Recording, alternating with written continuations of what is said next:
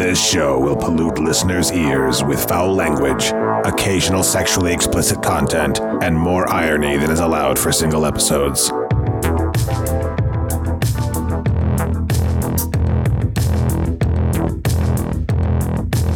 In the last several years, distributors of obscenity have expanded into new areas, employing new technologies and reaching new audiences. Neither our Constitution, our courts, our people, nor our respect for common decency and human suffering will allow this trafficking in obscene material. Cinema Psyops. Which exploits women and men alike to continue. Sharing filth-laden desires on mic to warp the brains of listeners until they are all demented deviants.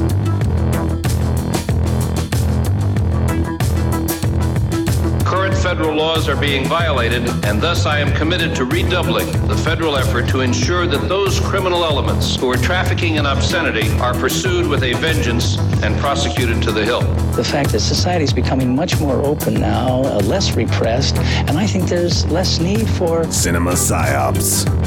Without dignity, they shout into the void in a vain attempt to be loved.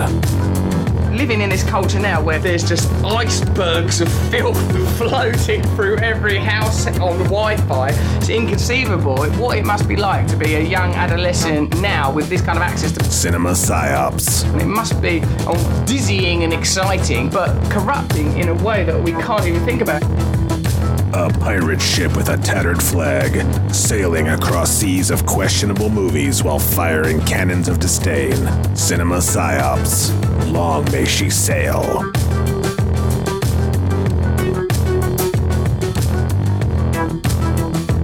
Hello and welcome to Cinema Psyops, the podcast that's really fucking tired of doing this, and why are you still listening to it? I'm your currently pissed off host, having problems with equipment that just can't be resolved because no one wants to help him with it. My name is Court, and joining me via Skype because he can't be fucking bothered to come into the fucking studio anymore is Matt. Fuck it. Fuck everyone. We'll do it fucking live! Fuck it. We'll do it live. No, you play it, and fuck it. We'll do it live. Fuck it. People, we totally care.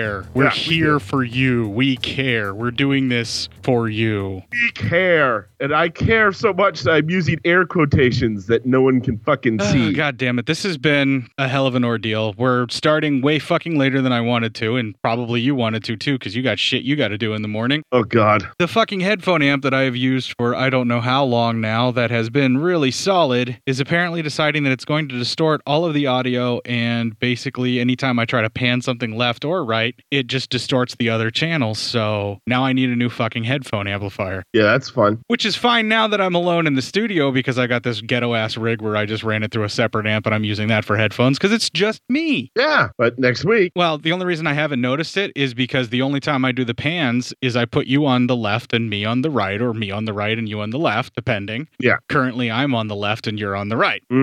Freaking socialists. And by doing that, I can make it so that we're on separate channels on the stereo recorder. And so whenever we talk over each other or when Skype hiccups and it makes weird noises or anything like that, I can cover it and get rid of it while I'm talking if it happens underneath me. And then if your stuff screws up, I can have you repeat it if it's bad, and then I can just delete out the sections that suck. It makes it easier to edit because Skype fucking sessions always fucking suck. Yeah. And part of the reason why we haven't been having guests is because Skype fucking sessions always fucking suck. Yes. And they're hard to do when you can't put that person on a separate channel. Yeah. And also, you and I don't play well over Skype. No, we don't. We don't. We have to be able to look at each other and gauge facial reactions and stuff like that to be able to actually give the show that people like. Yeah, I agree.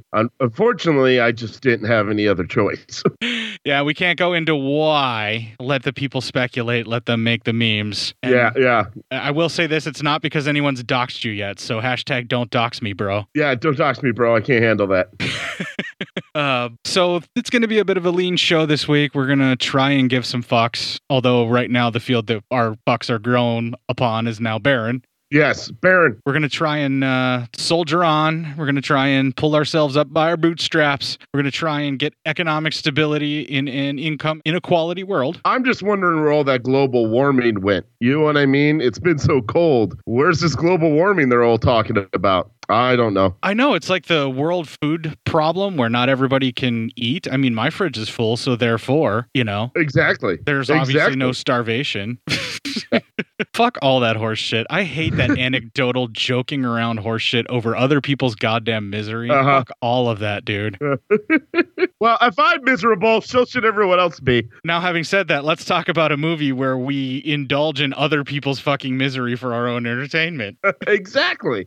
Yeah, tonight we are talking about The House That Vanished, which is known under a plethora of other titles. My personal favorite is The House That Vanished. I think I like that one the best because that's basically what happens. They go to the house, something happens, she needs to get back to said house, then is unable to because said house has vanished. It's creepy, it's cooler. And does this feel like other movies that we have done recently to you, Matt? Yes. Do you know why? Same director? Yes. We're back with Larraz, the same guy who did Symptoms, and then it was Black Candles was the Larraz. Oh, okay. Yeah, so we've done 2 Larrazes so far besides this one, and this one falls in pretty well with the other 2 that we have done. And I did buy this Blu-ray specifically because it is a Larraz film, and I wanted to see more of his work. Oh, there you go. Yeah, I was very interested in it, and this definitely feels like Larraz. We'll get into it a little bit further when we actually cover the movie, but we had to hit the prerequisite 5-ish, 6-ish minutes of patter. Yeah. Before we move on to the next segment, because we need this pablum. Otherwise, it's not a show. The listeners demand our pablum. I don't know if they demand it so much as this is just what we do. This is how the show has been set up, and we don't know how to do a show otherwise without this structure. God damn it, Court. They demand it. I don't think they demand anything other than, Court, don't do any more solo shows because we fucking hate you.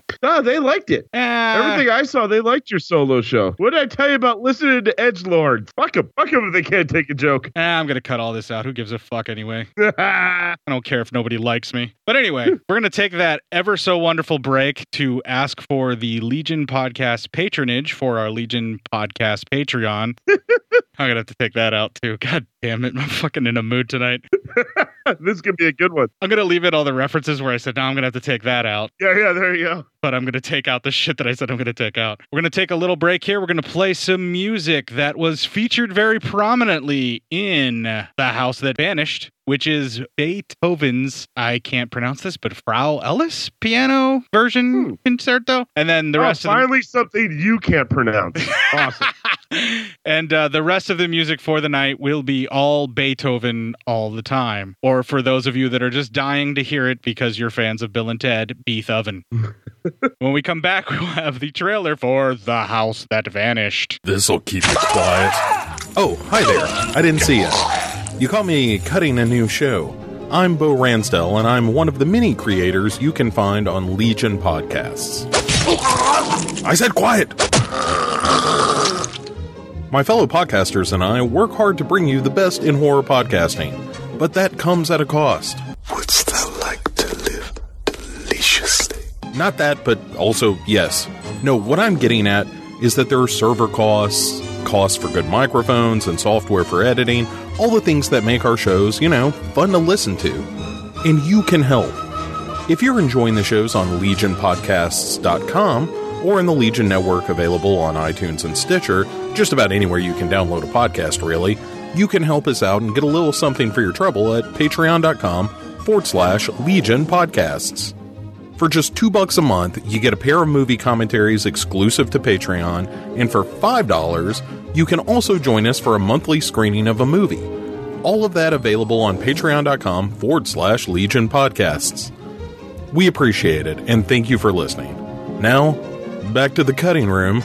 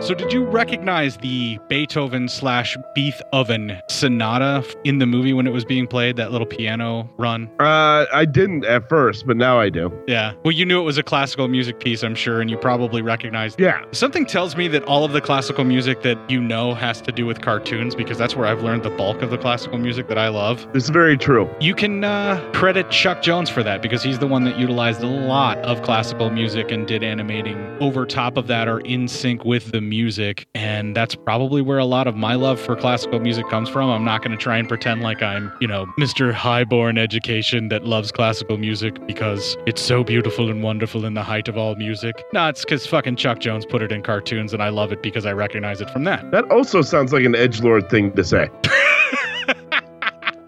I'm not trying to be edgy, I'm just being honest. I know, I'm just saying. And that's not necessarily a bad thing. Chuck Jones had a lot to do with that. Yeah. But do you know what Chuck Jones had absolutely nothing to do with as far as I know? Is it this trailer? It is absolutely this trailer. Maybe it's too soon to talk about the summer of '72, that time when Paul and Valerie fell in love at first sight and went right out looking for a place to have an affair, and kept looking until they found the house that vanished. From the company that reminds you, it's only a movie, only a movie, only a movie, only a movie. So they're the company that released Last House on the Left, and therefore they have the right to constantly... It's only a movie, it's only a movie, it's only a movie. Do that over and over and over again to us. Thank you, movie. Thank you. What, for the only a movie, only a movie? It's only a movie. It's only a movie. It's only a movie. It is only a movie. As far as I know. It's only a movie. All right, so this only a movie opens on a quiet bedroom at night with credits over top of the panning and the movement of the room. Like the camera just kind of moves through the room and pans back and forth. And then we see the credits for what's the actors and actresses and various people involved with the film and the crew. Now, this particular version that Matt and I reviewed is from a company called Dark Force Entertainment. It's a Blu-ray that they release, and they have these like double movie Blu-ray packs where you get two movies on one disc, and they're doing the whole drive-in thing. I haven't done the drive-in mode on this. I only watched this film from that. And the film that they got the print of is cut to fuck. It's all chopped up. It has film breaks in it. It's really noisy. There's a whole bunch of film scratches and everything like that, which in some cases adds to the charm. I don't have a problem with it. The issue that I have is it's a very incomplete version of the film. It's what, about 88 minutes? Does that sound right, Matt? Yeah. Okay, now the actual movie length is somewhere around an hour and 30 minutes, like 90-ish or so minutes. And unfortunately, the things that we lost in this particular version from the longer version that I was mentioning, which is titled Scream and Die, which is not a very good title, but that version of it, I think there's a VHS rip of it out there on YouTube you can get your hands on to view. And that seems to be the most complete version that you can get. Unfortunately, it's a VHS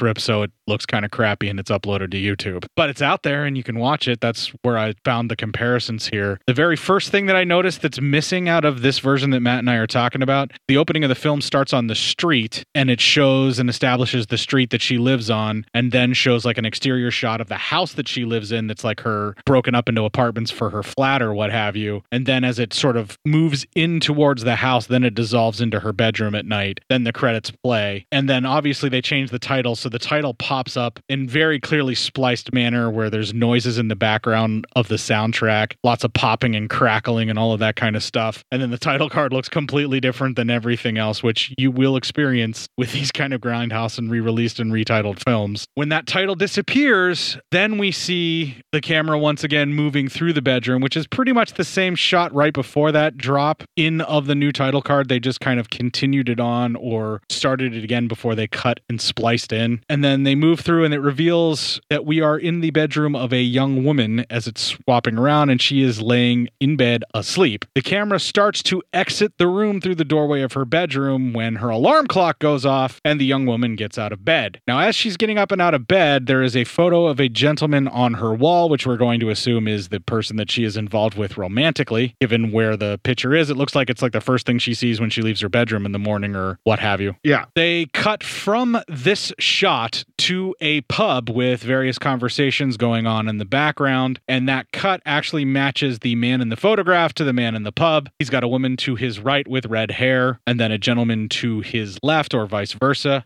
Screen left, his right, whatever you want to call it. Exit, stage left. Yeah, but what we're actually seeing is the gentleman that she must be involved with is at a pub chugging them down while she's just getting up for work or whatever it is that she's doing to go about her day. She's lazy. Nobody just sets an alarm just to get up for the sake of getting up. They always have to set an alarm to get up for a specific purpose. I guess, yeah. I've never just gotten up to get up. Yeah, nobody ever just sets an alarm to just wake up in the morning. That's just not how it works. No. If I don't have to wake up at a certain time, I'm just going to sleep until my body tells me it's time to get up. I'm going to sleep until I have a headache from sleeping too goddamn much and a crink in my neck from the way that I fell asleep. That's how I sleep. It would be a bad thing if I ever won the lottery. I don't think I'd ever get out of bed. Like, I'd have no reason to. I just would want to sleep forever. They cut away from the drinking in the pub, and we see the woman who was sleeping in bed is in fact a model. She is posing in a towel for her photographer that she is currently working with. They have a little bit of a dialogue. That is our very first clip. Val, I've got a really well-paid job for you. I'd like to take some nude shots of you for some paperbacks. Told you before, no. Why not? Because, no. It's no to me and yes to other photographers, isn't it? I've seen dozens of shots of you in the nude. The kind of nude shots I do for other photographers and the kind you want me to do are two completely different things. Are you suggesting I'm porno? Not porno, Kent. Just a bit lurid. You're so suburban, aren't you? Choosy. You'll change your mind. No, get on. Okay? Okay, that's nice. All right, so after this, we see a young teen boy in the back of a car flipping through the model's portfolio and focusing in on various cheesecake shots of her in her underwear while doing it. I mean, can you blame him? She's a gorgeous woman. Yeah, I mean, come on. But, Court, are you suggesting that I'm porno? Yeah, I love how he's like indignant about it, and he specifically tells her he wants to do nude shots of her for paperbacks. That's code for sleazy novels. Yeah, that's code for sex novels. She was going to be nude on the No, it's not even Dear Penthouse. It's like the old school erotic novels from back in the day, and she would be the cover woman, which I could see, given her look, why she would be perfect for that, because, you know, blonde, tall, built woman like she is, she's going to be like pretty much every person's dream, regardless of what they're into.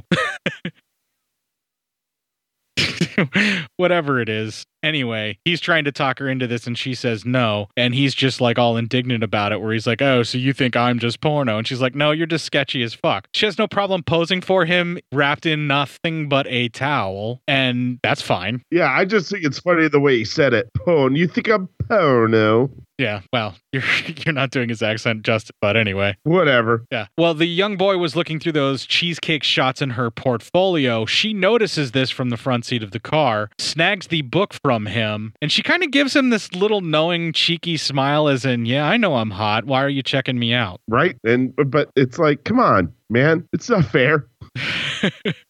This is all he had back then. This is before, you know, like it was this and National Geographic with nude pygmies. That's all he had. Yeah, this is his life. So this trio of the young teen boy, the model, and the man from the pub driving this car, they all sit in silence for what feels like an eternity during a very scenic drive through the British countryside. It's beautiful, it's really wonderfully shot, and it's dripping with atmosphere, but they sit in that car for a very long time and there's not but the sound of chewing and swallowing. Yeah, right? I mean, it's like, Jesus, man, you could have used a score or something. What's going on, man? Just anything, please. So they pull up to a small town and drop off the brat after the man bums a $5 from the model, so very clearly she is his sugar mama. Yeah, oh yeah. He says something about to give that to his mom and tell him that that's all there is. Is he paying child support $1 at a time here in the 70s? Is that what's going on? It seems it, man. Every couple of weeks, just drop off a $5 and there's your child support. Leave me alone. Yeah, this guy's a fucking scumbag. Like, you can tell right off the bat. Oh yeah, big time. Big time.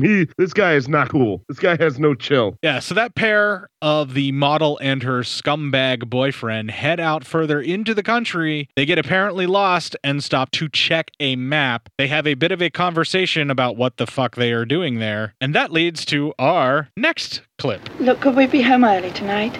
I'm dead tired. I've got to be up early in the morning. Yeah, won't be a thing. Bloody house. It's got to be around here somewhere. You're never going to find it in this fog. I can't see a damn thing. Shut up. What's the matter? We've arrived. This must be the place. Yeah, I'm dead certain this is the house. How on earth can you tell? Never you mind. That's my problem. Now listen, you just sit tight here in the car till I get back. I won't be long. Just time to pick up a couple of things. Okay, so he's taken his girlfriend to a fucking robbery. What a real prick. What a dick cock. What a shit. He is the fucking worst, man. You are a piece of human garbage. All right, so during this, they drive off looking for the place that is their destination. And with the fog, things start to take on a very eerie and supernatural-like overtone as this house that they're looking for all of a sudden seems to materialize just as they needed to, or as he's about to give up. Now, at the end of the clip, it becomes apparent that the model's little boy toy here is a fucking piece of shit thief because he breaks right into that goddamn house and goes snooping about. Oh yeah, he's we keep seeing his shitheadedness knows no bounds. No. Just when you're like, okay, maybe he's not such a bad guy, there's something that she clearly likes about this dude. Then he does something else and you're like, no, very clearly he is a piece of shit and deserves to die. Yeah, now he's all willing to break into a house that just fucking appeared like it's a room of requirement in Hogwarts. I mean, they're going out to a country to what is supposed to be a house that no one lives in for a while just so he can very specifically break in and take a look at what's going on and, you know, see if he's got anything worth stealing. So this is a job that he was set up to do. And he was given directions. He just doesn't know if this is the right house or if this just is a house that will meet his requirements to rob because he's a piece of shit thief. Yeah, either way, piece of shit. Well, he leaves her out in the fucking cold in that piece of shit car that he owns because he is a piece of shit thief. And this model gets very curious and also very cold and then decides to wander up into the house. And then she heads inside. All the while, the images on the screen are dripping with gothic imagery and atmosphere. We have the very typical Larraz stuff that we're used to seeing at this point from what we've covered before. Foggy backgrounds, pastoral setting, an old English manor house, things in pretty much, you know, ill repair, not looking so great, and very creepy and dark all the way around. I love all of these shots where she walks up to that mansion. It looked awesome. It was very creepy and very cool. Yeah, that kind of, it built tension a little bit. Yeah. I found myself kind of holding my breath like, oh fuck. Yeah, one of those, oh fuck. The whole time you're watching this, you don't give a shit about what's happening with him at all. It's not until she gets out of the car and starts wandering up to the manor house that you're like, no, don't do that. Yeah. No, I want him to die swiftly and efficiently. Pretty much the moment he bums a $5 from her is what sealed the deal for me, where I'm like, you piece of shit. Yeah, right? Because you know that was for child support, or like the 70s version of it in England at the time. Exactly. All right, so she wanders up this very creepy, dark staircase and goes looking around the house herself as the quiet of the empty home is only broken up by the sound of an old grandfather clock ticking away. Tick, tick, tick, tick, tick, tick, which helps build the tension as well because you're waiting for that thing to go off and startle her or something else to happen. Yeah, exactly. Waiting for the jump scare. She goes snooping around and runs into her scumbag boyfriend. They have a bit of a confrontation between the two of them there, and that leads to our next clip. What the bloody hell are you doing here? I told you to stay in the car. I was cold and worried. I want to go home. Shut up and keep quiet. So that's what you came here for? I'll leave it out, will you? Look, Terry, I won't leave it. I want to go home. I want to go home now. Listen, I don't want any arguments. You just get back to the car and wait for me. Understand? You just wait in the car till I've finished. Get me? Oh, I must have been an idiot to follow you. You could be right, darling. Dead right. Well, what are you looking for? Shut up. What's that? Load of bloody passports. They've only given me the wrong address. Bugger 'em. They're all women. So what? Well, a load of foreign passports and they're all young women. It's a bit strange. Let's have a look. Yeah, you're right. That's a bit dodgy. What are we going to do? Don't panic. Let's get out of here. Too late. Somebody's coming. Terry? We should have gone to my place instead of coming here. At least there we've got heat and light. And we could have had a cup of coffee too. Well, we need light anyway. But let's face it, This old house isn't exactly the ideal place for us to spend a few hours together. Never mind. We're here now. You know, you're a strange person. You ought to let me introduce you to some of my friends sometime. Oh, I forgot. That story you told me in the car about, disliking people and wanting to live a life of solitude. If I owned this house, I'd sell it, complete with furniture and cobwebs, and then I'd buy a nice little flat in town. Yes, that's what I'd do. Few people know how to take advantage of the things they've got. Hey, what's the matter? Don't just sit there staring without saying anything. You're not an easy person to get along with. You'd find it very difficult to get another girl to put up with all your strange whims and fancies. I think we've been pretty lucky to find one another. I think we get on very well. Aren't you going to put that cigarette out? Aren't you even going to take your gloves off? Wow, this woman just really trying so hard to please this man that she is with. Oh, yeah, big time. I shouldn't assume the gender of the would-be killer, but, she's talking to him as though he is a man. Yes, but I will say this. She was pleasing me big time by getting undressed. Yes, that is a definite thank you movie that I haven't gotten to just yet. All right. Yeah, I'm just saying. I was very thankful. This particular clip, as this is happening, we notice now that not only is Terry a using prick, he's also a very controlling and inconsiderate prick of a boyfriend to her. He constantly belittles her and tells her to shut up nonstop, like everything she says. He's a piece of shit human being. He finds a plethora of young women's passports that we did mention earlier, or you heard earlier in the clip, which sparks curiosity just as the car pulls up with them trapped inside the house. And that's when another man and a woman entered that exact same room, and all of the woman's complaints about that home are valid as well. Talks about how cold it is, it's dusty, it's damp, it's not exactly the kind of place where they should be meeting for this type of tryst, but whatever, she's just happy, and all of the weird little quirky things that this particular person is into. She says that he's lucky that, he found her and that they're into some of the same interests, so it's a good thing that they found each other or something along those lines. And the whole time she's delivering that dialogue, as Matt had mentioned, she is slowly but surely disrobing while telling this man the business. But she gets undressed, bottoms first, nonetheless. So thank you movie there, where she moves right for the bottoms. Oh, yeah. Then she sits on his lap and removes her bra, and that is a quadruple thank you movie. Mm-hmm. She then places the man's clearly killer-gloved hands on her breasts, which was not so much a thank you movie because it blocked our view, but for that young actor or whoever was sitting there with the gloves on was probably like, thank you movie while that was happening. I thank the director for this opportunity.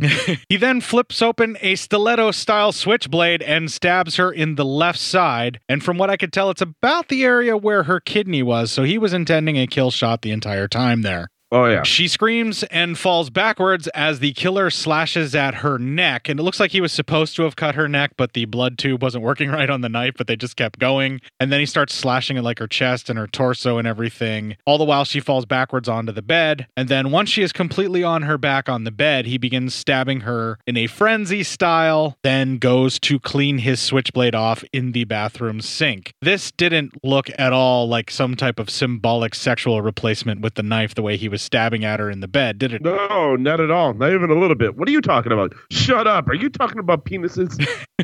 I mean, he looked like he was replacing the fact that his penis wasn't working the way that he wanted it to with this particular woman by stabbing her with the knife. Yeah. I mean, maybe. I don't know. Yeah, he really Ted Bundy'd this one. Ooh, that's very timely. Yeah, topical. This gives the model a chance to escape, which she does, making it all the way to the car before pausing to call out for Terry, her scumbag boyfriend. She looks in the car and pauses when she realizes there is no keys in the car. So I'm thinking if there were keys, she would have just left Terry here and I would have been fine with that. Me too.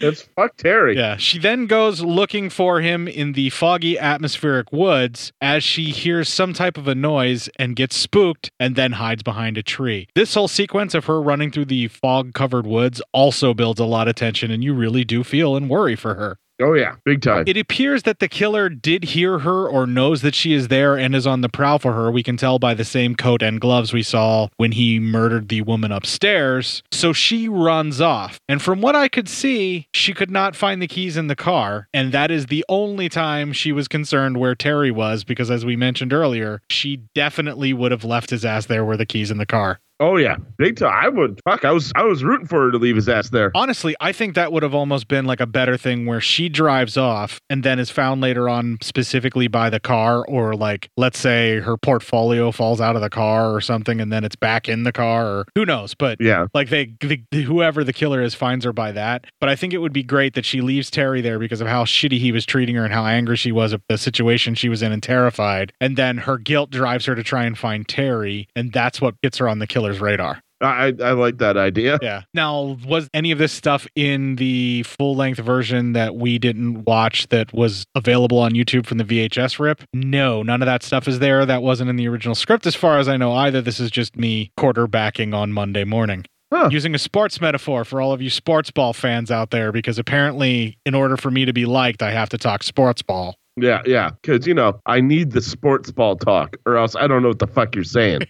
It also appears that Terry stayed put in that room while she ran off. I'm guessing he just tried to hide, but she pretty much revealed where they were hiding, so she signed his death warrant, and I think she knows that she did, but the movie doesn't want you to think about that or even worry about Terry at this point. You just need to be concerned about what's going on with this young model that we're following around, and we don't even know her name yet. Exactly. I'm not at all worried about what happened to Terry. Let's face it, I don't think anybody who watches this movie really is all that concerned with Terry at all at this point. No. We're all worried about this young, poor model who got herself mixed up with the wrong guy and ended up in a bad situation. Exactly. So as far as we can tell from what the story is telling us, it may have been that the killer heard her running through the house and then followed her outside, and it's possible Terry could have gotten away at this point, but none of us really wanted him to anyway.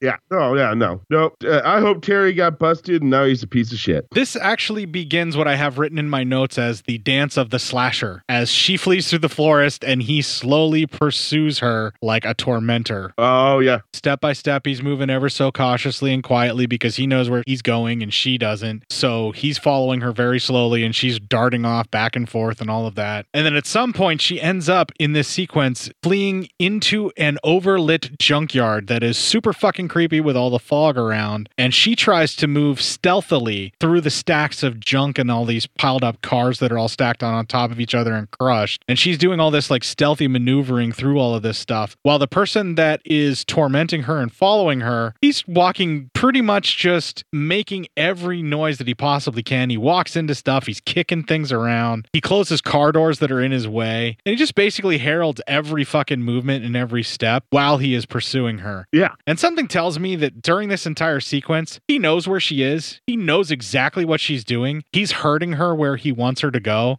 He's playing around and having a good time with her because this is the most fun he's probably had in a long time. Oh, probably. He enjoys the chase. It really seems to be the case because he doesn't act as though he doesn't know where she is or that he's even really looking that hard for her. And then he even closes the car door of the car that she is absolutely hiding in. And he acts as though he has lost her, although we get the sense that he knows that she's in the car. He can see her or knows that she's there. But he just kind of holds his gloves on this half-open window of the car door that he pushed shut. And then from her perspective, you see him kind of tapping on the window, and it looks as though he's walking around. But then he just kind of slowly walks away from the car. Yeah. The film then cuts to or fades into the next morning where she is fleeing over open countryside. She makes it to a roadside that has a few manor houses just kind of rode up alongside the one side of the road. She flags down a car and begs for a ride into London, and because she is a lovely and lonely blonde lady, the guy totally agrees. Oh, of course. She then arrives at her home and checks the mail as if nothing has happened and there's nothing to worry about. Nah, everything's fine. Yeah. She then enters her apartment and makes herself some tea as though she did not witness a murder or spend the night hiding in a junkyard. This woman just loses all fucking emotion at this point. Court, you don't understand the British culture, do you? At all. You're not worldly traveled, Court. A tea right now after witnessing a murder is the only thing you're supposed to do is have a tea right afterwards. In fact, she's pretty late on having that tea, so she has to do that first thing.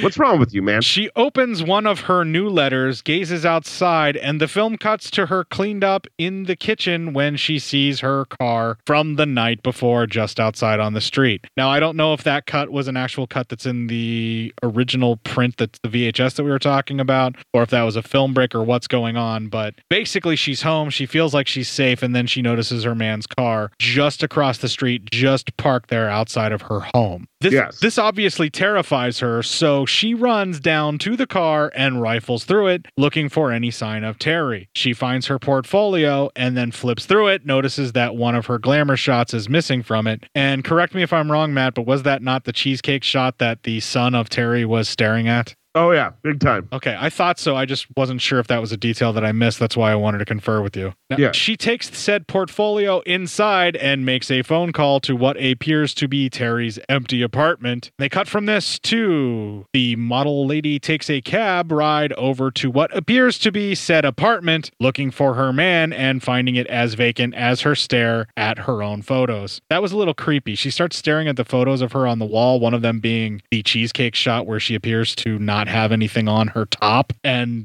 she starts staring at it, and then all of a sudden all of the soul drains out of her eyes and she just looks dead in the eyes. Well, she is a model, so so she has no soul is what you're saying? They're all dead behind the eyes. Yeah. That's exactly what I'm fucking saying. They cut from this to a goddamn baby baboon and a naked redhead in bed with that baby baboon. Well, yeah, I was like, what the fuck just happened? I thought maybe I was like, did two movies just get spliced together? Because now we got a buddy film. Yeah, I mean, like, I want to know more about this hot naked redhead and her fucking baboon that's like all up on her shit, man. Does the baboon also drive a car?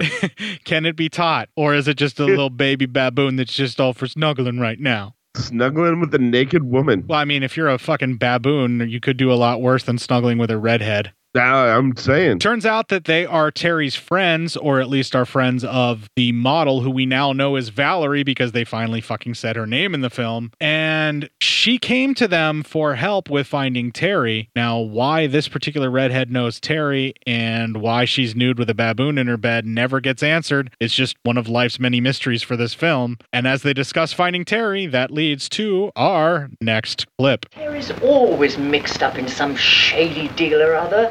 Whenever I've done business with him, it's always ended in disaster. Maybe I should go to the police. Are you mad? Go to the cops for what? In order to explain to them that you and your boyfriend broke into a house in order to steal a few things? I didn't go there to steal. Well, you honestly think they're going to believe you? You want to be careful. You're going to find yourself mixed up in a nasty business. But Terry has disappeared. He might even be dead. Oh, bad pennies like him don't disappear that easily. He'll turn up when you least expect him. I shouldn't be surprised if he didn't start the whole business himself. Oh, don't be ridiculous. I saw a murder committed in that house. It's horrible. Didn't you even see the bloke's face? No, it was too dark. Well, couldn't you even tell whether he was old or young or short or tall? It all happened so quickly, I didn't get a chance to see anything. I don't know, I suppose he's about medium build. They were in the shadows the whole time. Nothing in particular. She was talking all the time she was undressing, as if she was trying to provoke him or excite him. And he just sat there and didn't say a word. Strange. To each his own.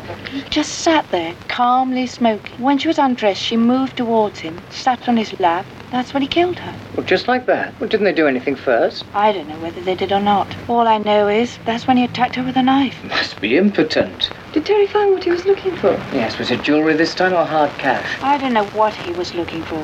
I think he got the wrong house. That's funny.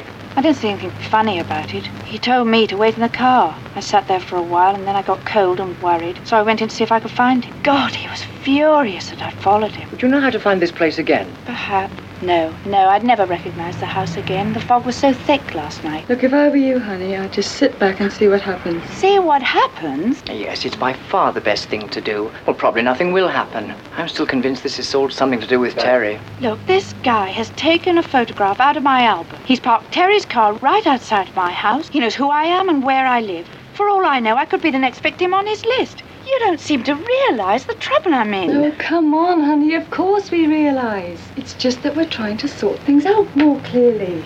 Now you just relax and drink your coffee and we'll try to find a solution. Well, I think they should sell very well. I'm afraid I won't be able to have those blow-ups for you for about a fortnight. You see, I'm rather busy at the moment. Well, as long as you make sure that the colour is spot on. You see, these are the pictures I want to push around the art galleries. Technically, there'll be no problems. I just need that time to do it in, that's all. Well, you said 2 weeks. You want a cup of coffee?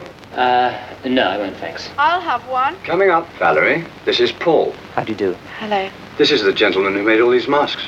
Oh, fantastic. I'd love one of those. Really? Well, I've got quite a collection. You must come over sometime and choose one. I'd love to. Okay, well, tell you what, give you my number. Perhaps you'd like to give me a ring and we'll arrange for you to come over. Okay, thank you. Could I have your number? Just in case you forget to call me. There you are. Thanks. Well, I hope to speak to you soon. Fine. Bye-bye. Bye. Nice guy, isn't he? Yes, he is. We've been on the shy side, I thought. But I thought he took quite an interest in you there. He's preparing a catalogue to send round to the art galleries. He makes all those masks himself. They're rather good, aren't they? Fantastic. You going to phone him? Maybe. Well, at least he'll be a better bet than Terry. He gives you a hard time, doesn't he? Why do you dislike Terry so much? Come on, love.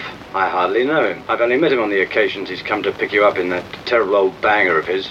Nobody likes Terry. Valerie, love, I don't give a damn about him one way or the other. But I don't like seeing you come here in the morning with a black eye. I'd have to suspend a session, that's all. Well, it won't happen again, I can promise you that. Perhaps one of these days you'll understand my reason. After this, we have a cut of her returning home for the night as she finds a trunk in her building's lobby area. It's more or less the main entrance of the house that is now divided off into various apartments and flats. She then investigates a strange noise in the basement of the building to see what that strange noise might be, and I'm starting to like this woman a lot more because she is ridiculously brave. She doesn't need to be doing this, but she went down to check out that noise in the basement all on her own. And real quick, as if we didn't need any other more reasons to hate Terry, we find out Terry has punched her. Yes. I like how the photographer's main problem isn't that she's in an abusive relationship. It's that it fucks up his photos when she shows up with a black eye and he has to reschedule the session for after it heals. The modeling world isn't exactly known for having, the cream of the crop of people who have human decency. It's almost like a business meant to celebrate solely and only the aesthetics of a person, doesn't care about what's going on inside of them emotionally or their well-being, so long as they can sell said aesthetics of the person. Hey, how dare you say things that are so true and factual? What are you doing over there? This sequence feels overlong, but is quite creepy the way that they set it up. As she goes wandering through the various discarded junk in that basement, she is startled by some pigeons that are hiding out down there. I don't know if she opened something up or knocked something over, but all of a sudden there's just fucking pigeons flying around like maniacs in that basement. Yeah, a lot of pigeons going around. It's kind of weird. There shouldn't be this many pigeons. You should really be limited to one or less pigeons trapped in your basement. Yeah, we shouldn't have this many pigeons. Why are there so many pigeons? Their brochure didn't say there would be this many pigeons. Listen, I gotta call the super. I wasn't told about all the pigeons. The pigeon escape does result in a very effective jump scare. It actually did make me kind of like, oh, what the hell? And she ends up shaking it all off, as you definitely will, because, it's what the hell? It's a bunch of pigeons in a basement that startled her. Of course, that's logical because somehow pigeons got down there. Yeah. She then shakes it all off and heads upstairs where she receives a phone call. I've been talking for too long, so that is now our next clip. Hello. Hello, Valerie. It's Paul. I met you this morning in Kent's studio.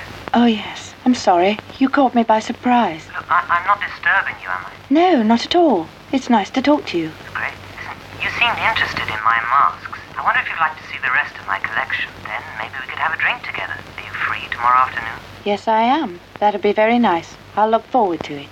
Do you mean that? I wouldn't say it if I didn't mean it. 5 o'clock? 5 o'clock. Bye. Bye. Okay, so the very strange, effeminate mask maker guy is making good on calling Valerie to set up a meeting or a date or whatever it is, which seems like what Valerie would need, knowing that Terry has abandoned her and he's an abusive piece of shit. Maybe it's the final push that she needs to get away from him, and we can all have some hope that maybe nothing's weird about this guy who makes these creepy masks. Oh, yeah. No. You know what? I like to think I am a professor of the human condition, and everything I see tells me that this guy, he's on the up and up. It's a good character, good cat. After the phone call, she finishes her cigarette, has another glass of milk, stares at Terry's junker car still parked across the street, and has a very sleepless night accented by the sound of her ticking alarm clock. Ticking clock seems to be a motif where time just keeps on moving in this film. Time just keeps on going by. Sands in the hourglass and all that. Thing I like about this dead Terry corpse, I keep getting older and it rots the same age. She has a flashback of the flapping pigeons and rolls around in her bed before turning on her light and investigating what may have been some odd noises she hears, or it might have just been her imagination. But she thinks she hears something on the other side of her door in the lobby area of her building, like up the staircase or something like that. She goes to the window after hearing someone run out of said building. I think they tried to get into the room, but found that the door was bolted at the top, as we kind of experienced later on. She's been smart enough to at least put that bolt across the top to keep the door latched. Yeah. So that person basically got busted fiddling about with her door and then runs out of the building. And as she goes to look out her window and closes the window, she sees someone get into her boyfriend's crappy ass fucking car and then drive off. Well, that's not creepy or nothing. Not at all. I think if I were her, regardless of what I had to do with the last thing with my boyfriend disappearing like that, I would probably at this point be going to the police and telling them what it was that I had experienced and or seen. Yeah, right. They cut from this to furniture being moved into the home as Valerie meets with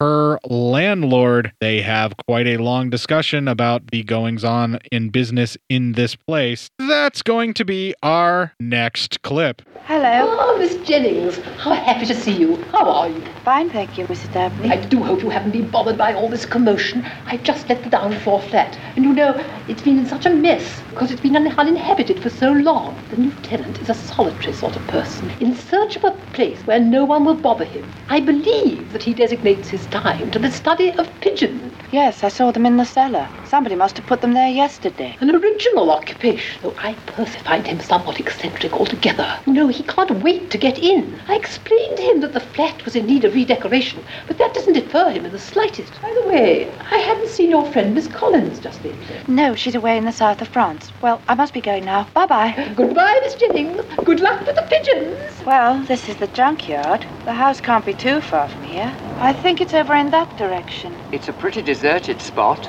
Yes. Well, I didn't see any other houses. It was too foggy to see anything. That's the car. This place is worse than a maze. That's where I was hiding when the murderer came up to me. I was terrified. I was in there till dawn. It's odd that he didn't find you. I'm sure I would have. Look, there's a path leading into the woods. No, I'm sure the house is over in that direction. This damn house isn't going to be easy to find. No. Hey, come and look at this. But that's Terry's car. So first they put it outside your flat, and then they dump it here. Let's have a look. There's no keys. They've made a mess of that. Valerie, this is Susanna. Hello. Oh, I hope I haven't interrupted your work. I'm only too glad of an excuse to stop work. My eyes were beginning to ache. I'm very pleased to meet you, Valerie. Sit down. Let me take your coat. Thank you. Cigarette. Thank you. What would you like to drink? Whiskey? That'd be lovely, thank you.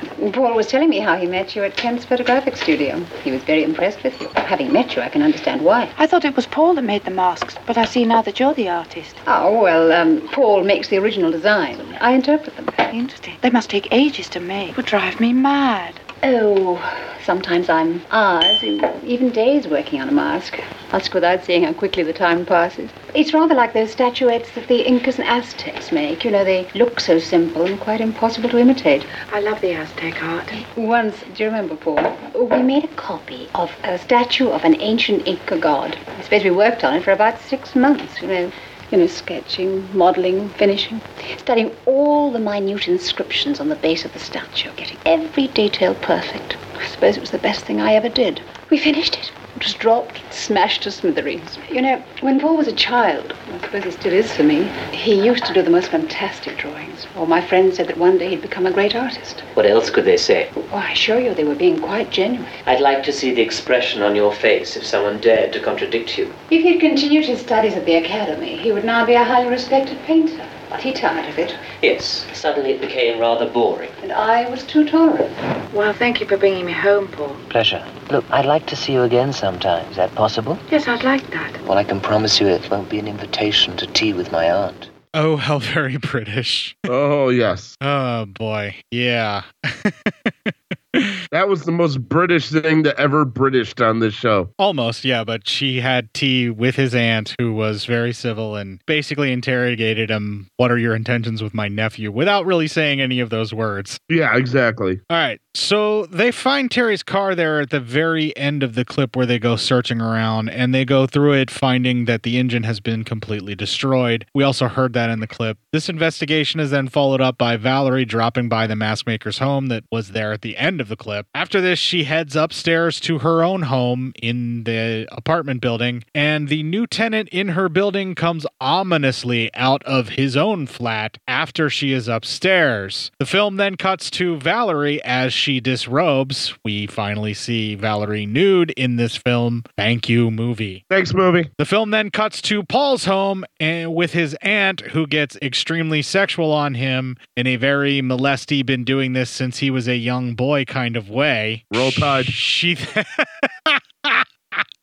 callback. She then disrobes and then mounts on top of him and starts fucking it out, and she is completely nude. And I will say that for an older woman, she's keeping it tight. Yeah. Oh yeah. Yeah. She takes her vitamins. That's for sure. So thanks, movie, I guess. Thank you, movie. And here's the part where Matt's going to thank the version of the film that we saw, because guess what was a good portion of the film that was lost in this version compared to the one that you can see on YouTube, Matt? I'm guessing a long, elongated sex scene between the nephew and aunt. Yes, the incestuous sex scene between the nephew and aunt goes on for quite a while and is quite graphic. And at some point, I think you actually hear the aunt have an orgasm thanks to the toiling work of the nephew. Jesus Christ. It gets pretty far out there. Why do I keep drilling home to everybody that this version is on YouTube? Because that's probably the version you should watch, because we didn't get to see it, and that particular scene was significantly more disturbing when I was scanning through and then was like, hey, wait a minute, this is different.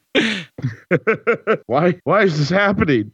The film isn't happy not showing us this sex scene, which goes on in great detail before cutting to Valerie's roommate arriving back at her flat and trying the door to find that her key isn't working. That leads to our next clip. Oh, I'm so glad to see you. What's the idea of bolting the door? You'll understand when I tell you. I've had such a terrible time since you left. You're looking very pale. You all right? Yeah, look, it's a long story. I'll tell you about it when I'm dry, okay? Fine. Hey, I got your card. How was the job? Oh, fantastic. I'm so happy you're back. I've hardly slept since it all happened. Strangest man has moved in downstairs. You hear him walking around at odd hours of the night talking to his pigeons. What pigeons? Keeps them in his flat. Mrs. Dabney says he studies them. This thing with Terry. Oh, so incredible. You should really tell the police. Well, everybody warned me against it. You can't just leave things the way they are. Well, Mike thinks I shouldn't worry about it. He thinks Terry's just going to turn up. What do you think? I don't know. I've got the feeling that something terrible's happened to her. Something about that house set me on edge from the moment I arrived there. Well, that's understandable. Must have been pretty scary, breaking in like that. I knew I was doing something wrong. Something must have gone wrong with Terry's plan. Either the safe wasn't where he expected it to be, or else we got to the wrong house, and that's quite possible. God, it's all so absurd. It's an incredible story. The murderer saw me, he knows who I am, he knows where I live, and I know absolutely nothing about him. Terry's disappeared, and I only just escaped, and that's all there is at the moment. Well, what are you going to do? I mean, you're not going to the police, so what are you going to do? Good afternoon. My name is Hornby. I'm the new tenant of the ground floor flat. How do you do? It's a pleasure to meet you, Miss. Collins, will you come in? No, thank you. I only called up to introduce myself and to apologize for any annoyance that my pigeons may have caused you. Oh, please don't worry about that. Although they did give me a bit of a fright when they first arrived. I'm so sorry. Didn't Mrs. Dabney tell you? No, she didn't. Well, I just wanted to warn you not to be alarmed if you hear the birds flapping around downstairs. I'm moving in today, and sometimes I let the birds out of their cage so that they can have a chance to flap their wings. Anyway, if they do disturb you, just give a few knocks on my ceiling. I'll take the sign as an informative one, not an unfriendly one. I didn't know that flat was fit to live in. Place is made inhabitable by inhabiting it. Don't you agree? Well, it has been a pleasure to meet you both. I do hope we'll meet again soon. Bye. Bye. Strange man. Very strange. Okay, so the new tenant in the building, I believe he introduced himself and his name was Herring. Red Herring. Yeah. Does that sound right? Yes, it does. And the killer is Red Herring. Yeah, so the gloves of the new neighbor are totally a red herring, and they're trying to make us feel that he is the killer. He is going a little bit overboard to be a little bit creepy and weird, but there's a reason that they're doing that in the movie. They want to kind of give you some more suspense and make you wonder, what's going on? Are they safe? Is this the guy that's going to be putting her in danger? And really, is he just showing up there to see if she truly recognizes him, if he can continue to get away with his killing spree or whatever? Or what? I mean, what is exactly the film's trying to make us feel that he's doing here other than just being a creeper? I don't know. But also saying this, the guy just likes to raise pigeons. Why does he have to be a bad guy? I don't know. Because he's into birds? I don't know. Yeah, man. They probably have the bird flu. After this, we see the pigeon man in the basement moving a basket of his birds about as he takes one of them out and then spreads out its wings in a kind of creepy-like fashion that makes you think he's going to harm the thing. But they cut away from this before we can get any idea what's going on. And that leads to our next mini clip. Heard anything more from Terry? No. Did you go to the police? Not yet. What about your mask painter friend? Actually, he phoned me that afternoon. I told you he was impressed by you. Mind how you go, though. He seems the delicate type. Don't worry your head about that. I know how to handle that situation. Hold it. Just there. Very nice.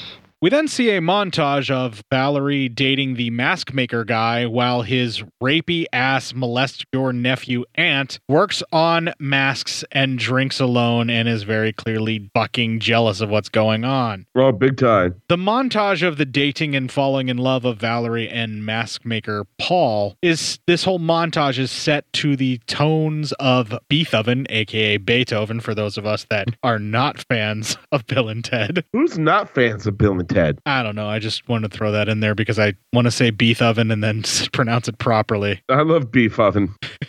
And that ends where the young Paul sits down with his aunt, and that leads to our next clip. Why don't you leave her in peace, Paul? This girl can only cause you complications, don't you agree? Why do you say that? Am I that weak? Perhaps more than one should be. More than one should be. That's my opinion. In reply to your question, Paul, darling, and weakness can often be close to cruelty. Darling, why get involved? She's only another girl. Valerie's different. I've never met anybody like her before. She's something very special. You always say the same thing. Why don't you bring your new boyfriend along? Well, he had some work to do this evening. He's a strange person. Not very sociable. Oh, no, not another one. Well, he's just different. How old is he?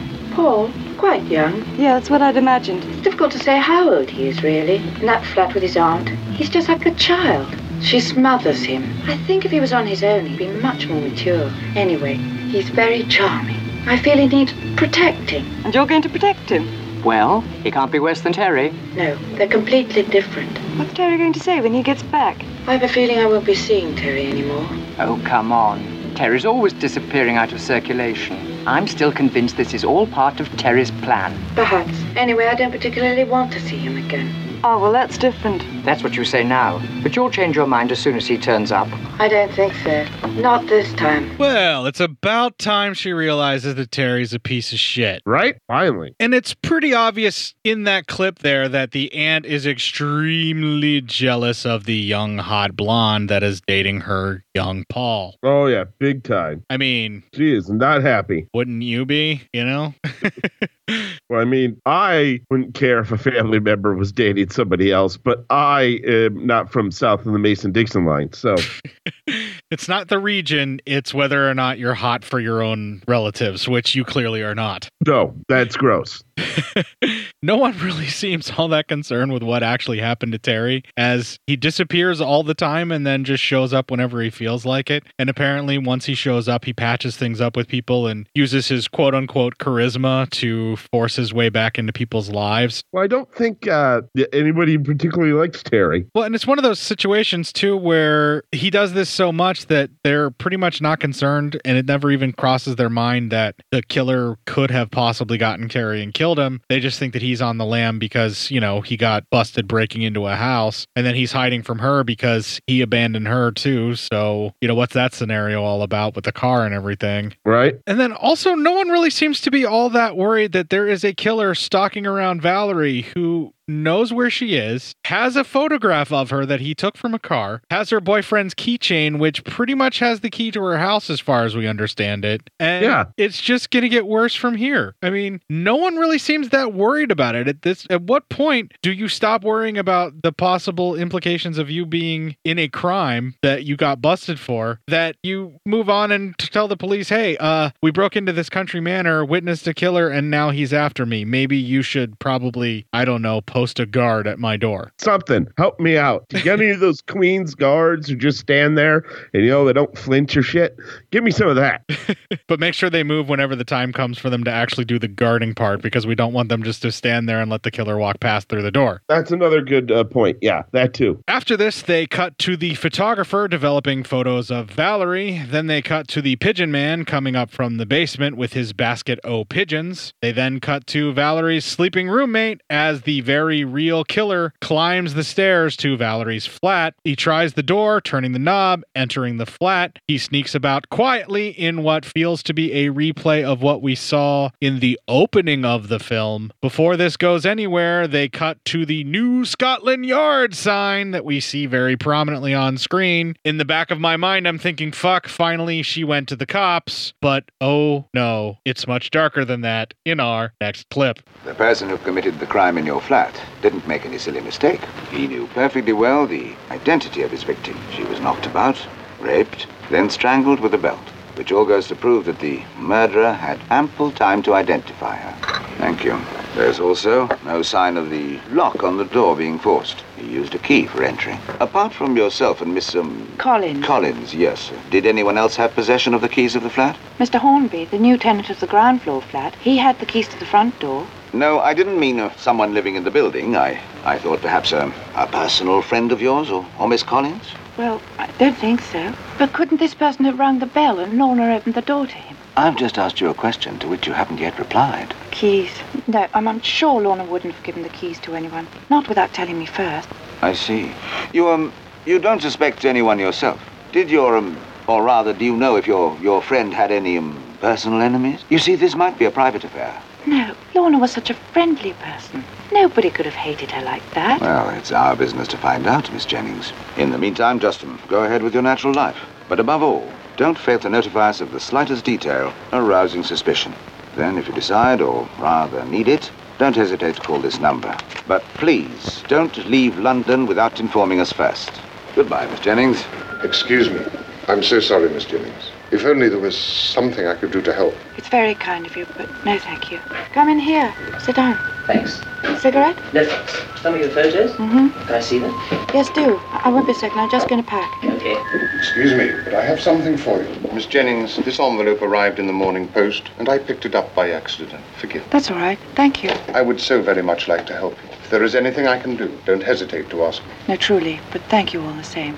You're going away for a few days? If anyone should inquire for you, where can I get in touch with you? That won't be necessary. It's only for the weekend. I see. It's good to get out of that house. Okay, so the neighbor is trying his best to live up to his nickname that we gave him of Herring, Red Herring. Yes, exactly. If anyone should wonder where you are, may I inquire where you're going so I might follow you there and make sure that they get a message to you?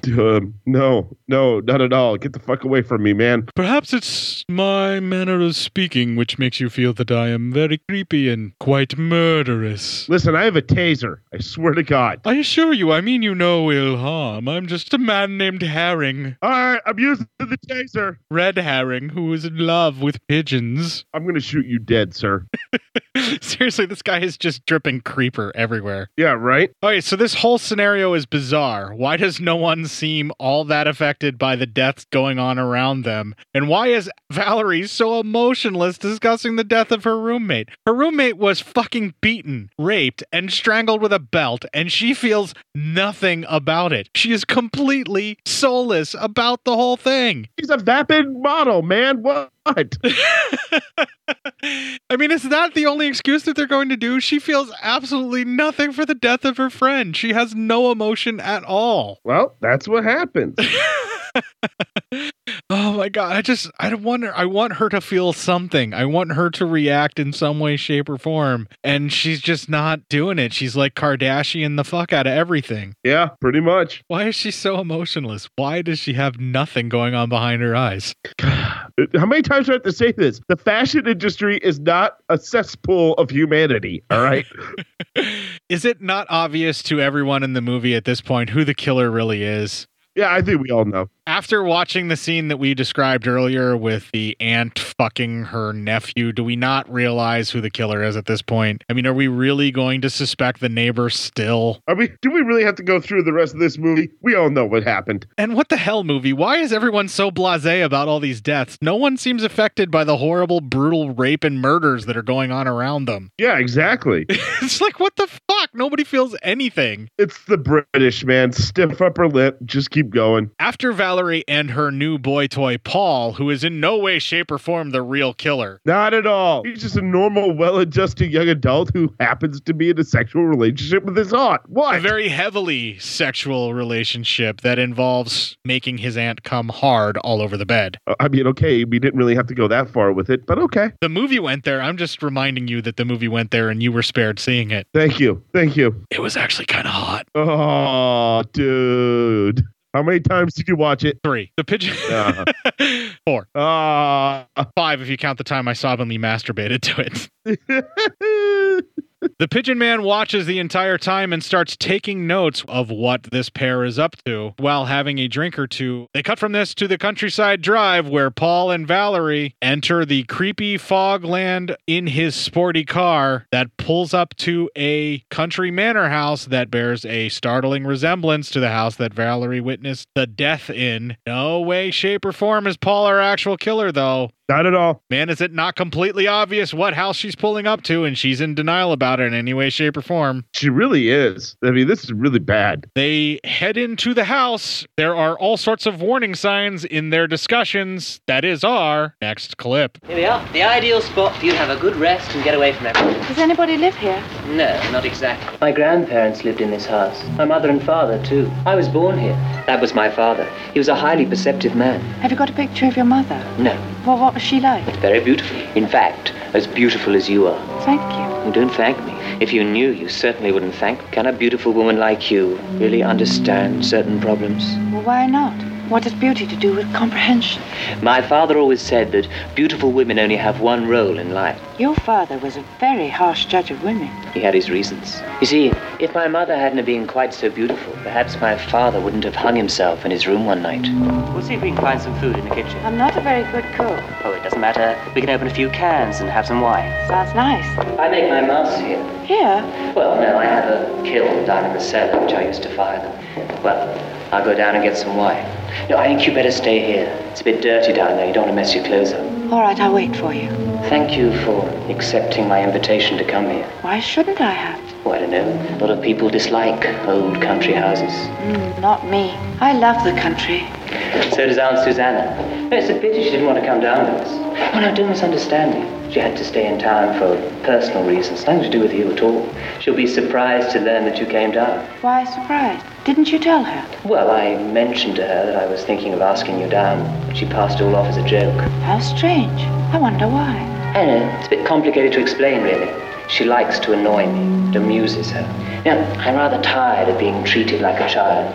Sometimes I think I'll tell her about it. I don't know. Maybe it's a bit cruel. What do you think? I think it's time you were a little more independent. Maybe. I'll get the wine. This conversation with Paul was sending off all sorts of warning flags and signals. At this point, it's not that, like, I don't have the same hate for her as Terry that I did for Terry, but I'm kind of not really all that worried if she gets killed too. Pretty much you lose all concern for her after she really has no reaction to the rape, murder, and brutalization of her roommate, which is pretty much her fault. Yeah. Like, she should at least own up to what's happening and be like, oh, it's probably after me, but she's trying to hide this little petty larceny shit that she was kind of privy to, but, you know, she wasn't really there when that whole like, she was there, but she didn't really do anything there, and she could have totally been a witness of everything that happened, but she's just, like, hiding everything because, for whatever reason, she was involved in that crime, and, like, any fucking sympathy I've had for her has been worn completely thin at this point, and I pretty much just don't care about her anymore. Same. same. All right, so all of these warning flags are going off even before he heads down to the basement. And the fact that he didn't want her to go down to the basement makes me wonder if there's a lot more dead bodies just chilling in that basement, and that's where all those passports came from. Probably. That or a photo album that his, aunt keeps. He doesn't want anybody seeing that. Whatever it is, he ends up leaving her there in the kitchen that looks suspiciously like the kitchen that was in the house that she helped burgle. She looks around and you kind of see her get the slight realization, but it doesn't look like the wheels are moving so fast in there for her to realize that she's in the wrong kitchen at the wrong time. You start putting 2 and 2 together. Yeah, but she now got it's 5. Yeah, it's coming up 5 or 3. She hasn't quite reached to where it hits 4 just yet.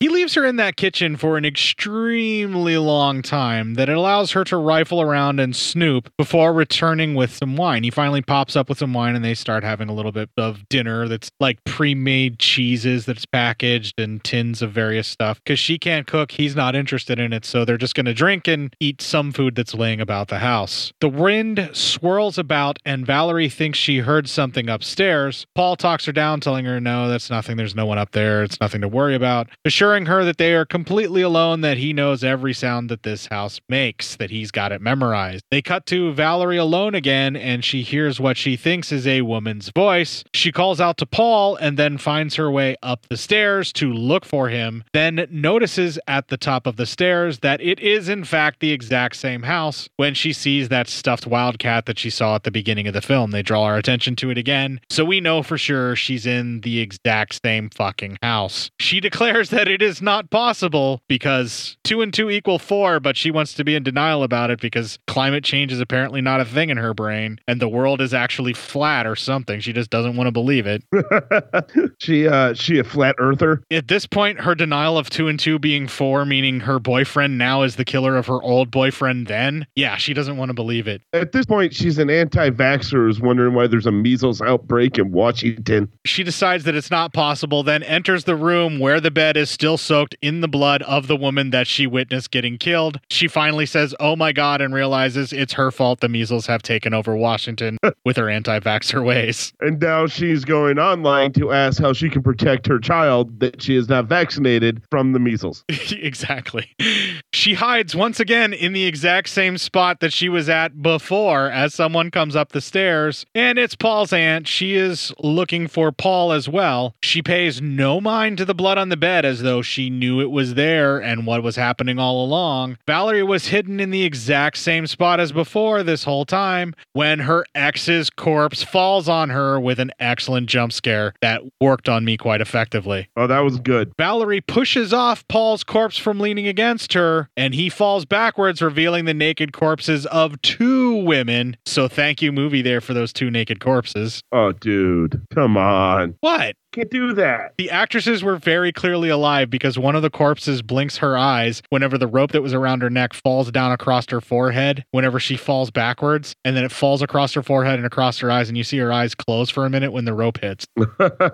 So the actress was alive. I can enjoy the nudity even though it's supposed to be a corpse, and I would still enjoy the nudity. Oh, all right. I'll let you have this one. This reveal has Valerie running for the front door, and she is unable to get it open. She sees the aunt and starts heading towards her, only to be jumped by Paul and immediately strangled. This leads to our final clip. What's the matter now, you stupid little fool? You've got to finish it now, you know. You've got to kill her. There's no alternative. If she gets away, you'll be shut up for the rest of your life. Oh, thank Paul what that means. Prison or an asylum. Oh, no, Paul, I didn't mean that. I shouldn't have said it. No, Paul, you're not mad. Now, wait, Paul. Oh, please, wait. Paul, I've always protected you.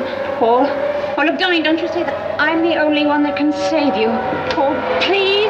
With this, Paul flicks open his switchblade stiletto and stabs his molesty bad touch aunt straight in the heart. Man, talk about cock blocking himself, huh? Yep. We hear a siren going off in the background that gets louder as the morning sun brings police, and Valerie runs off into the arms of what appears to be the Pigeon Man, who I'm guessing was a detective this whole time. So Detective Red Herring? Yes. Maybe? I don't know. The film's not very clear as to what's going on with that. That already led the police there. something. I don't know what's going on. Either he was such a busybody, nosy motherfucker that he followed them out there and revealed what was going on, or my thought was the police knew the entire time what was up and they were staking out our house to try and find out what was going on, but the guy failed in his duty, and that's why the roommate got killed, because he didn't know the killer was sneaking upstairs. Something along those lines. I don't know. Something's happening. The film doesn't fucking bother to give you any of that.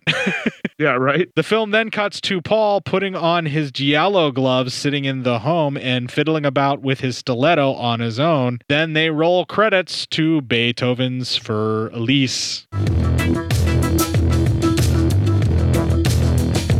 Okay, so this film's a bit of a mess. Some of it has to do with the way it was all chopped up in the print that we watched, but the portions of it that are really quite memorable and really enjoyable are the sequences of Valerie walking around in a fog-lit atmosphere dripping woods or through a creepy dark house that's like kind of musty and dusty looking. That stuff is all there and it's all solid. And given that this is a very early film for Larraz, not really that shocked that it has all the atmosphere and everything else that we would love to see later on. I mean, all the stuff that we saw perfected in Symptoms that you and I both were like really blown away by. Yeah. You see the makings and the beginnings of it right here. It's just I wanted at the beginning to enjoy this film. It was a great idea but poorly executed. Yeah, it feels like there's pieces missing, and it doesn't just feel like it happened in the editing or that they cut it down for running time. It just feels like there's a bunch of open pieces that were left behind, like Detective Red Herring, what the fuck is he doing there? It's as frustrating as any other like giallo type film that you watch where, you know, you have the reveal at the very end, turns out it was this killer the whole entire time, and everybody else is just, you know, Red or Redina Herring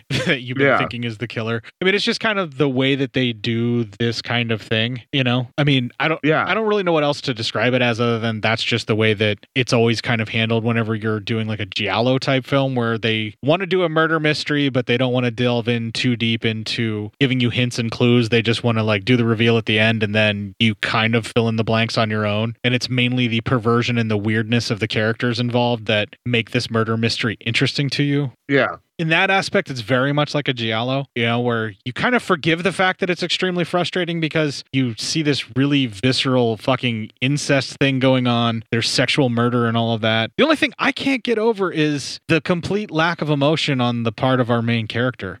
They didn't even try to have her emote in any way, shape, or form or feel like it's her fault or act like it's her fault. She's hiding things from the police still, and there's no remorse. They didn't even give us a scene where she's curled up on the floor in her apartment or, you know, on her own when Paul goes down to the basement, she breaks down and starts bawling at the death of her friend. Nothing. We don't get anything like that. It's like she's never affected by that death at all. She doesn't care. And it is her fault. I mean, she should have more than just told her roommate what happened. Her fucking roommate and her should have been out of that house. They should have had the locks changed. She should have been doing all of this stuff. That whole sequence where her roommate gets murdered, I mean, it doesn't even need to be there in the film other than just to establish that the stakes are still there and that her life is still in danger. Yeah. And it's not like the killer confuses her for her roommate and he was coming for her. It's more or less he's just getting his rocks off on this particular person for the hell of it because they're there. Yeah. I don't know.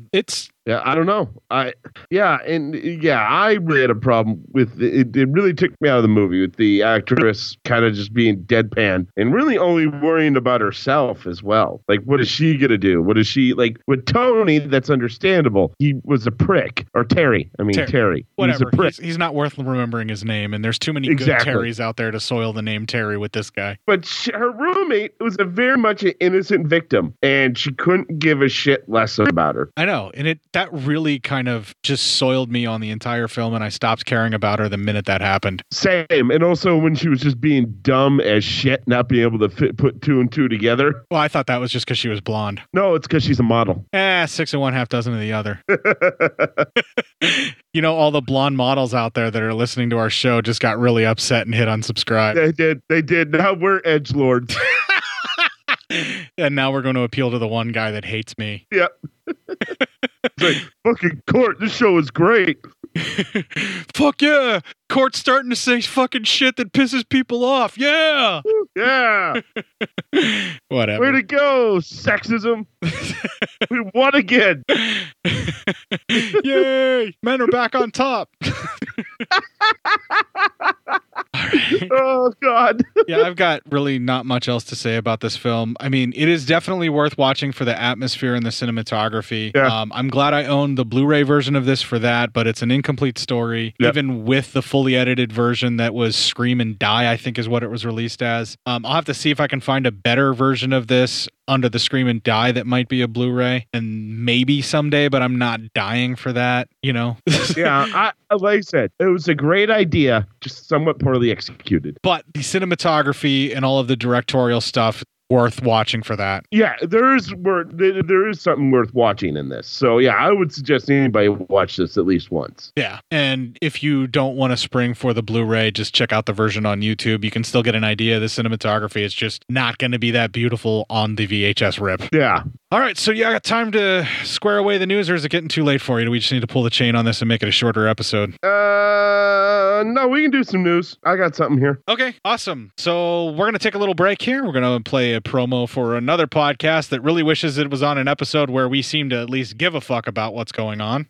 No. We're going to have a little bit more music from Beef Oven the Beethoven.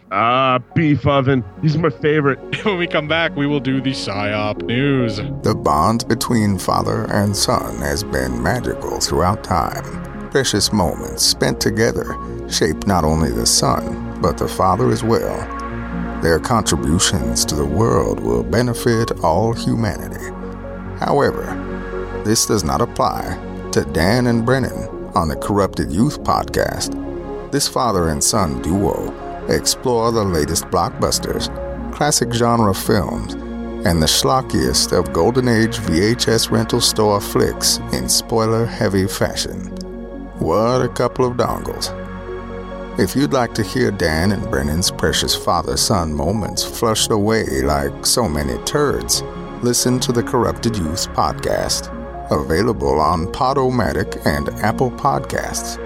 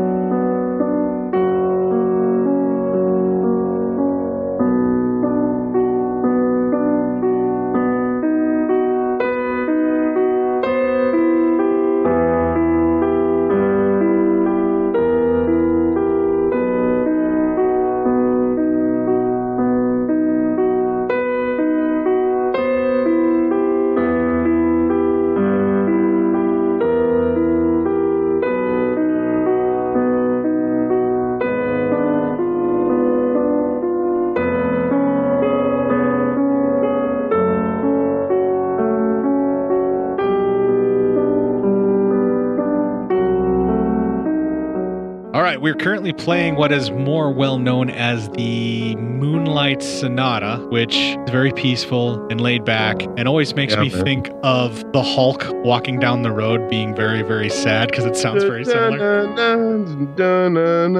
Yep. Yeah, kind of. It's very similar with the piano play and everything like that. Was it the Hulk? It was Banner walking down the road. Two different people. Come on. Like, anybody fucking watches the show for Banner. We're all watching it for the Hulk. We want Lou Ferrigno for the fucking 2.5 minutes we get to see him on screen painted green. You're telling me you don't love Bill Bixby. That's what you're telling me right now. I'm telling you that when I watched The Incredible Hulk, I watched it for Lou Ferrigno hulking out and destroying shit. I didn't watch it for Bill Bixby telling me not to make him angry. Yeah, you're un-American and possibly a communist. So there you go. You know what I feel is un-American and possibly communistic? What's that? Give me some psyops.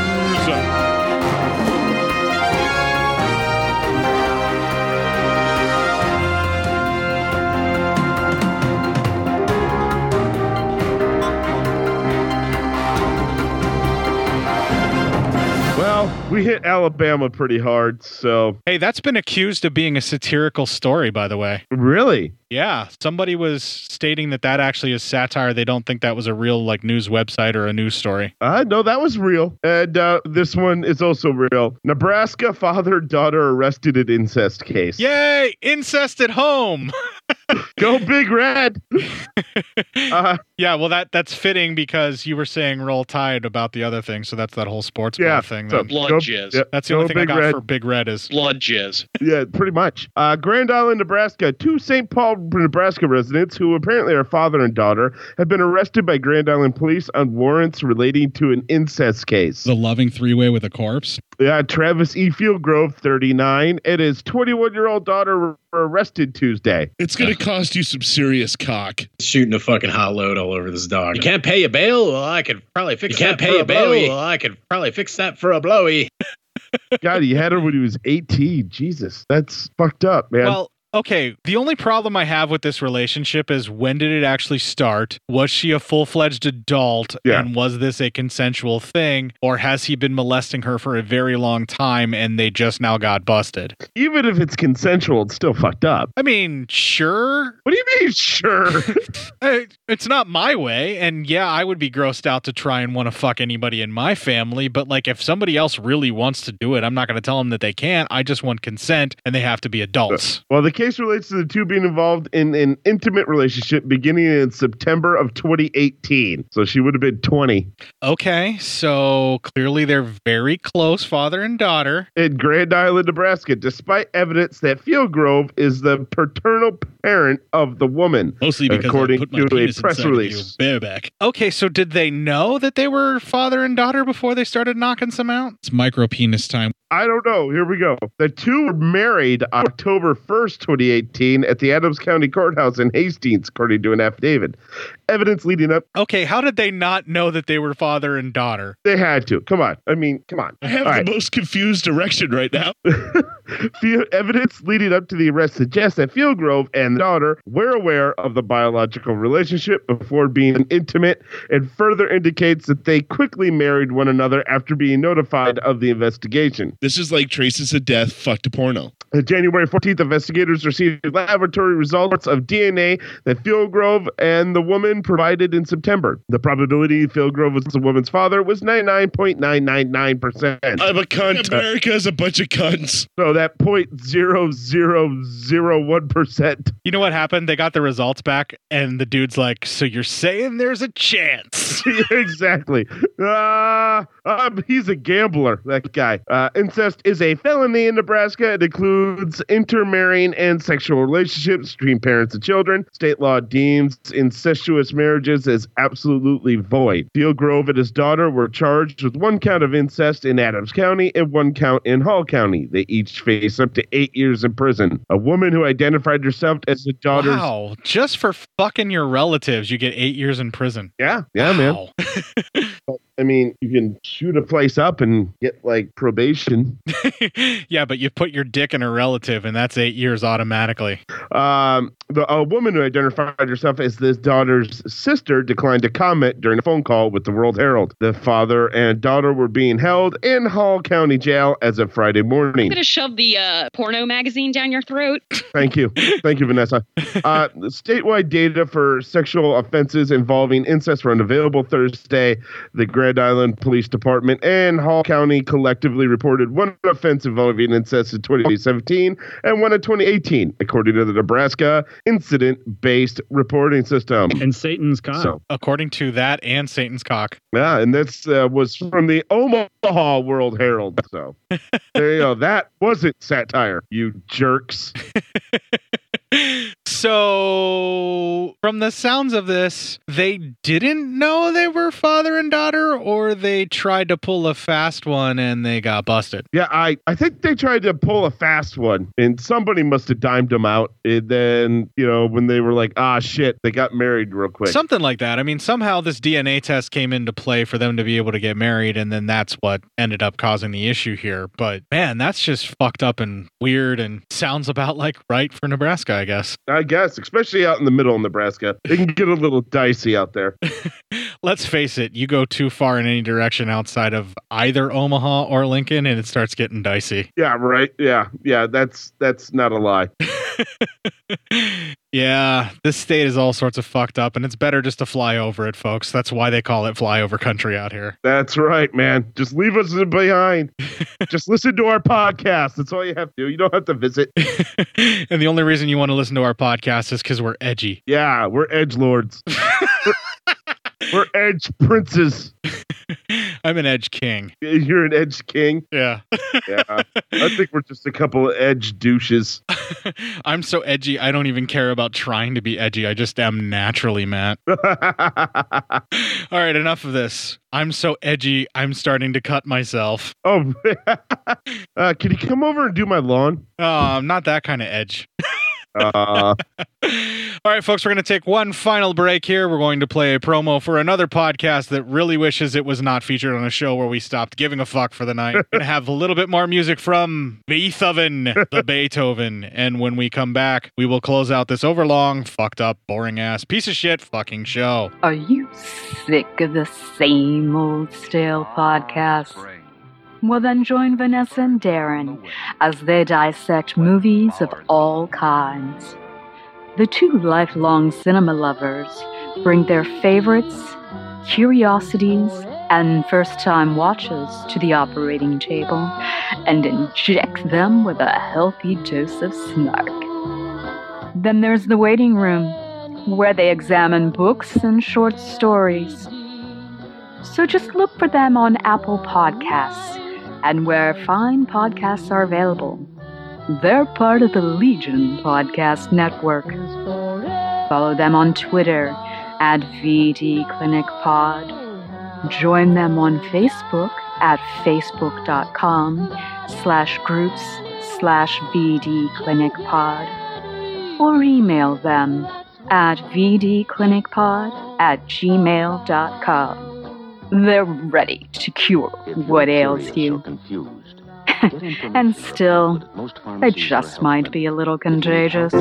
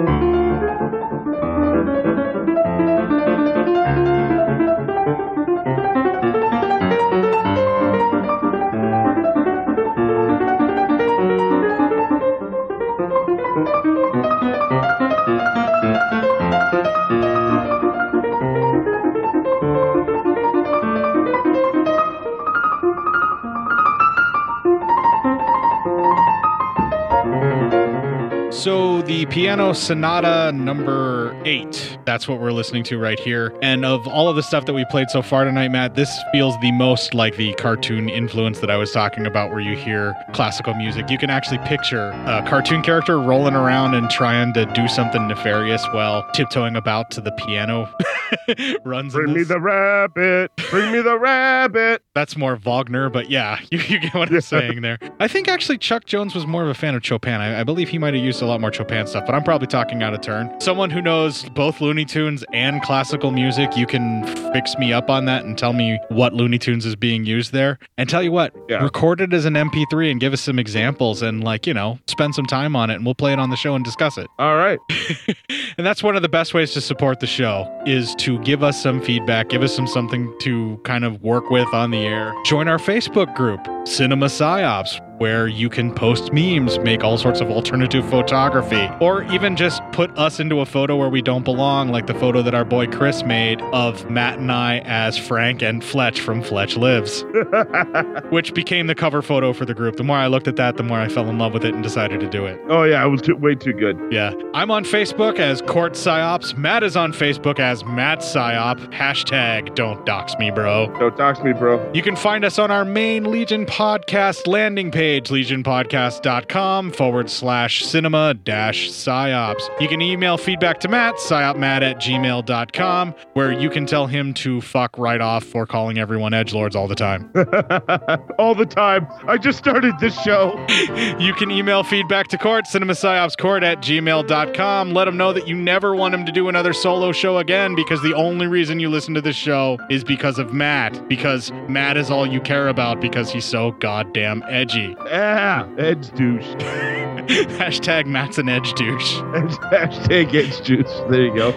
You can find us on Twitter, where you can twit a couple of tweets to a couple of twats. I'm at Court_Psyop, and he is at Psyop Matt. I've had a few interactions on there that haven't had me basically giving up on Twitter altogether. I'm working my way through now where I'm ready to just go ahead and start muting the fuck out of a lot of different people, and that's making my twatter experience a little bit better. Oh, there you go. And I've also found that clicking on the hide all from whenever somebody's posting weird, stupid memes from places that I hate has also made me a lot happier in my Facebook experience. So there you go. Oh, there you go. Yeah. And also, if you guys want to just slide into our DMs, you know, and show us your edgelords, that'd be nice.